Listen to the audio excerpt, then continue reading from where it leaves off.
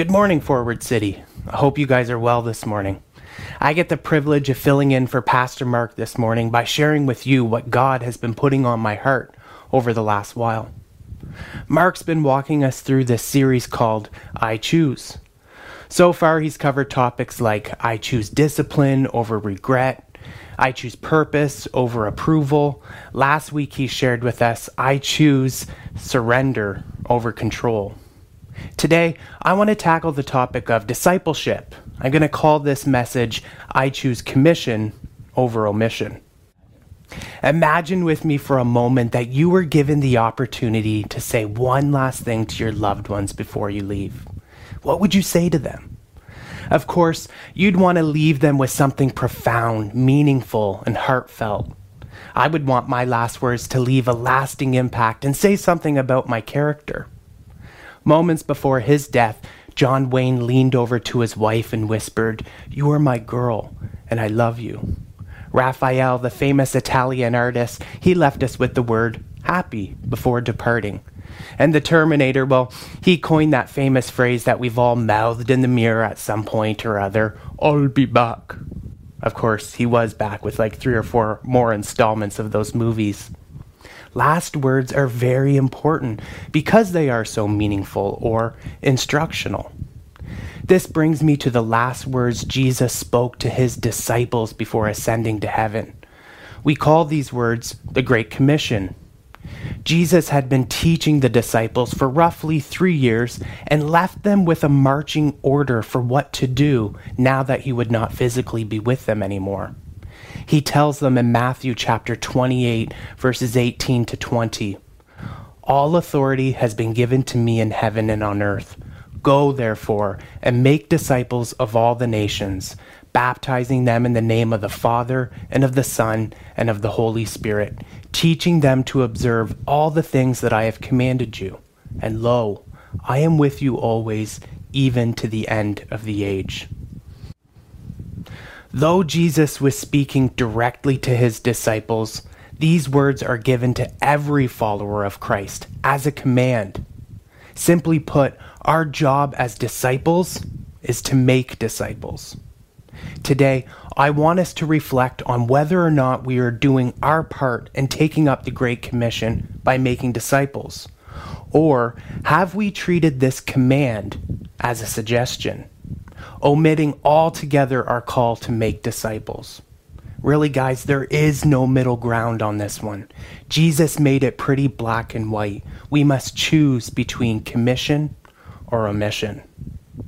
In studying discipleship, we must first have a good understanding of what it means to be a disciple. In the context of our faith, being a disciple is someone who learns from Jesus to be like Jesus. It's not good enough just to learn about who Christ is, but to put that knowledge into practice by doing what he did, living a life of obedience to his Father, loving everyone he came in contact with, resisting temptation, serving others, and sharing the good news. Being a disciple means to literally follow Christ by imitating his words and actions as a model for others to follow. For today's message, I'm going to assume that you are a disciple of Christ, just for the sake of being able to dive deeper into discipleship.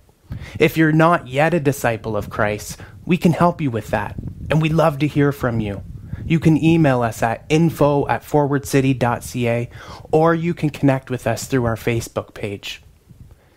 Now that we've established what it means to be a disciple, let's look back at some of the key components of the verse to see what it takes to make a disciple.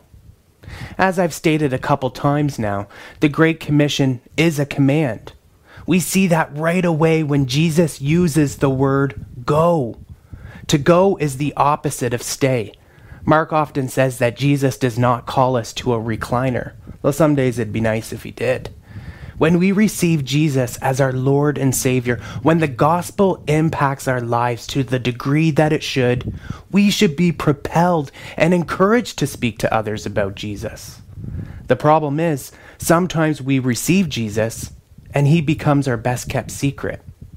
For many years, this was me, which makes me think that many of us have found too much comfort in the pew.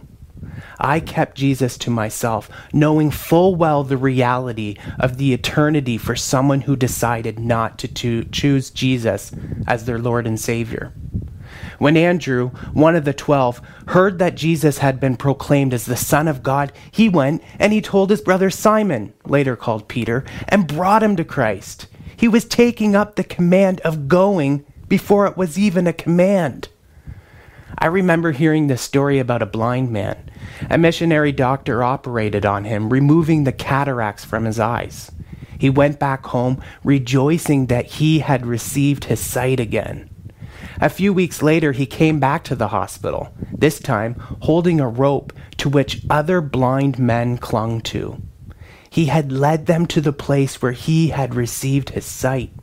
Should we attempt to do any less with our faith? For so long, many of us have become complacent in our faith.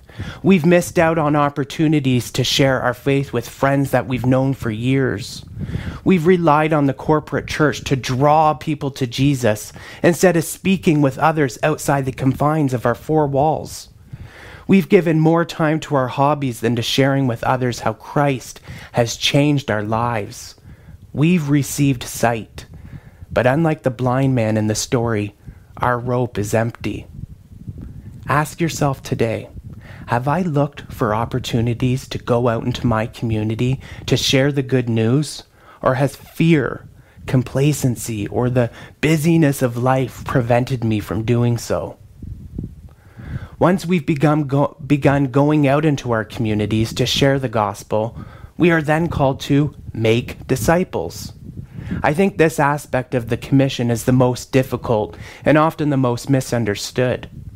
For too long, the corporate church has viewed the salvation of an individual as the end game, when really it should be viewed as the starting point.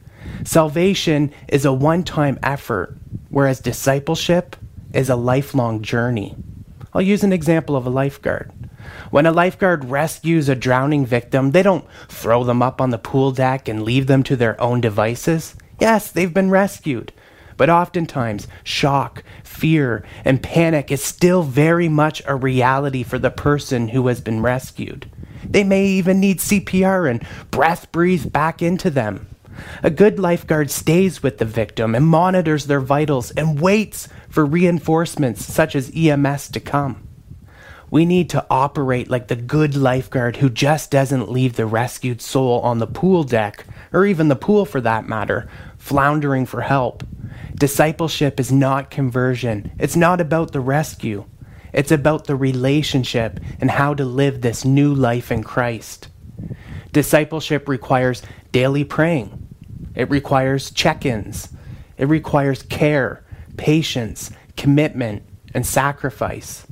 Discipleship is doing life alongside someone and expecting good days and bad days, because that's the reality of our faith, hilltop moments and valley moments. For years, I attended church. I committed my life to Christ at an early age and was involved in 3 youth groups. I played on the worship team and taught Vacation Bible School. I loved Jesus, but he often hovered between acquaintance and friend. He definitely wasn't my best friend. It wasn't until I started meeting up with Mark about 5 years ago did my faith begin to show fruit. He encouraged me with Bible verses and kindness, welcoming me into his home and buying me more coffees than I can count. He kept me accountable by simply asking me what I was reading in God's Word and how it was impacting my life. He made my marriage better by modeling what it looked like to have a healthy marriage, and he made sure I was taking Becky on dates and making her feel special. He showed me how Christ saw me, a man with an arsenal of gifts and the ability to lead. This was discipleship. This is what I was missing. This is what we are called to do.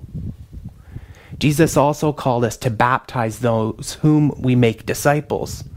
I've always appreciated at Forward City that we don't reserve the right of baptism solely for the pastor.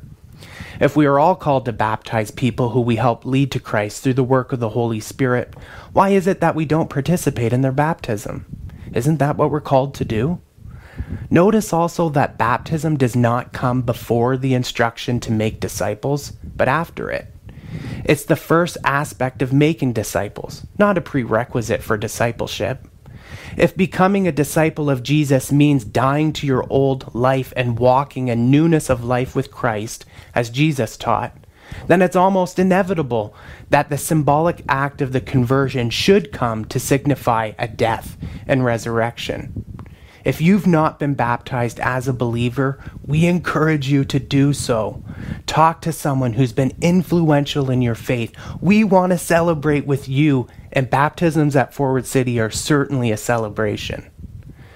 Paul says in Romans chapter 6, 3 and 4, all of us who have been baptized into Christ Jesus were baptized into his death. We were buried, therefore, with him by baptism into death, so that as Christ was raised from the dead by the glory of the Father, we too might walk in newness of life.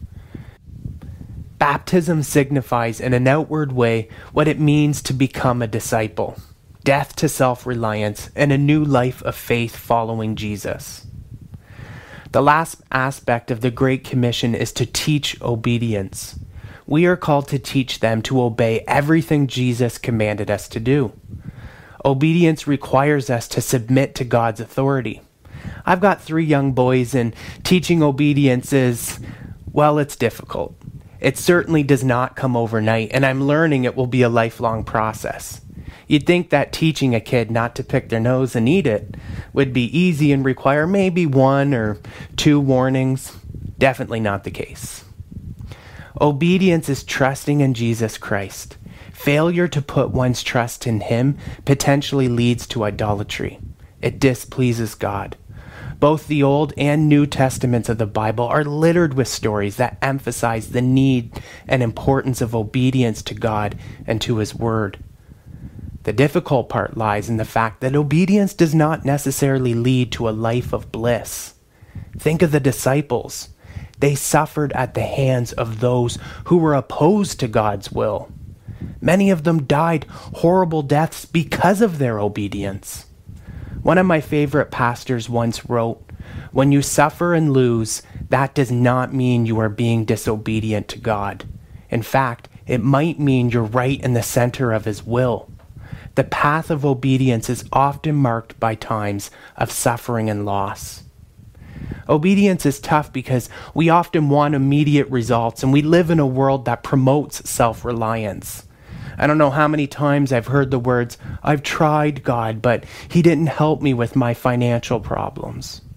I've tried God, but I still couldn't seem to get over my porn addiction. I've tried God, but doing what he wanted me to do was too hard." The Great Commission can really be summed up to going where God calls us to go in order to make disciples through baptism, teaching, and obedience. Some of us have taken up this call and are living out the Great Commission in our daily lives. You've come alongside men and women and children, not stopping at salvation, and have been obedient in making disciples. I see this happening at Forward City through life groups and through one-on-one discipleship. Sadly, though, this is not the reality in the corporate church today. In a North American poll conducted across Christian churches, only 1/4 of Christians believed discipleship to be relevant. Only 20% of active churchgoers in North America are involved in some type of discipleship activity. If these statistics are true, and I believe they are, why are we not making disciples? What is preventing you from coming alongside someone in their faith and doing life with them? I can only speak about my own experience and tell you what hindered me from being a disciple maker and how I went from omission to commission. It first began with prayer. When God truly gets a hold of your life and you understand the love and grace showered upon us by Christ, you want others to experience that same love. Last summer, I prayed for God to open up the opportunity to share my faith with someone on my volleyball team. That very day, God answered my prayer. A new guy on the team recognized me from church and began asking me about my faith. Inwardly, I laughed to myself at the goodness of God. He had answered my prayer and was gracious enough to allow the other guy to start the conversation. I was willing and able to go have a conversation, even though fear told me that no one would listen, or that I was wasting my time. I didn't even need to think about where to start or how to reach this guy. The Holy Spirit worked out the details. I just had to be obedient to Christ's call for me to go. Since that first conversation, we began meeting up once a week to pray, read God's word, and share our successes and our shortcomings. Some conversations, they've been heavy, and some days it can feel like one step forward and 2 steps back, but God never ceases to amaze me. I'm being obedient to teach my friend about Christ through his word and through my own experiences. The accountability we share has been just as impactful in my life as it has been in his. It's incredible to see what the Holy Spirit can do through us if we are obedient to the call just to go. Just a few weeks ago, I was blown away when my buddy asked if he could bring his friend to our Thursday night hangouts. His friend was curious about faith and had some questions to ask. It was incredible to see my friend share his faith when the 3 of us met up to talk. My experience has taught me that discipleship definitely has a domino effect. When you remove yourself from the game, the next person in line doesn't get hit. This discipleship has also been so beneficial for my own faith. I'm accountable to read the Word of God and to be an example. I've been encouraged by watching God reveal himself to my friend in more ways than one. I'm also learning through this process to become more dependent on God, which has been a struggle I have had since I'm someone who tends to like control. Discipleship does not just grow the faith of the person being discipled. I often think that I'm learning and growing just as much as my friend is. We need to treat the Great Commission as a command.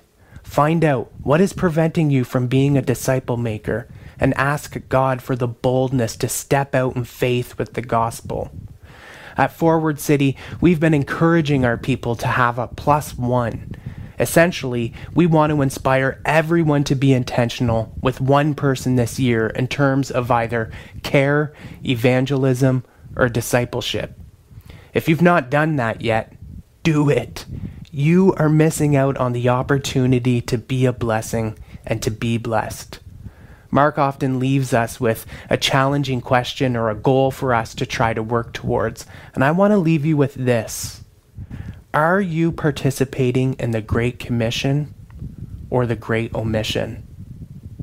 Pray about making your first step towards being discipled or discipling someone. Jesus told the disciples that they did not have to do this alone. Discipleship can seem very daunting and overwhelming, and some days we don't know where to start or how to do it.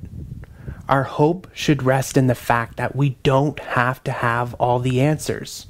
We just have to have an obedient and a willing heart. We also have the Lord's promise that He will be with us when He says, "Surely I am with you always to the very end of the age." Let's stop omitting the greatest marching order Christ has given us and commit to being disciple makers.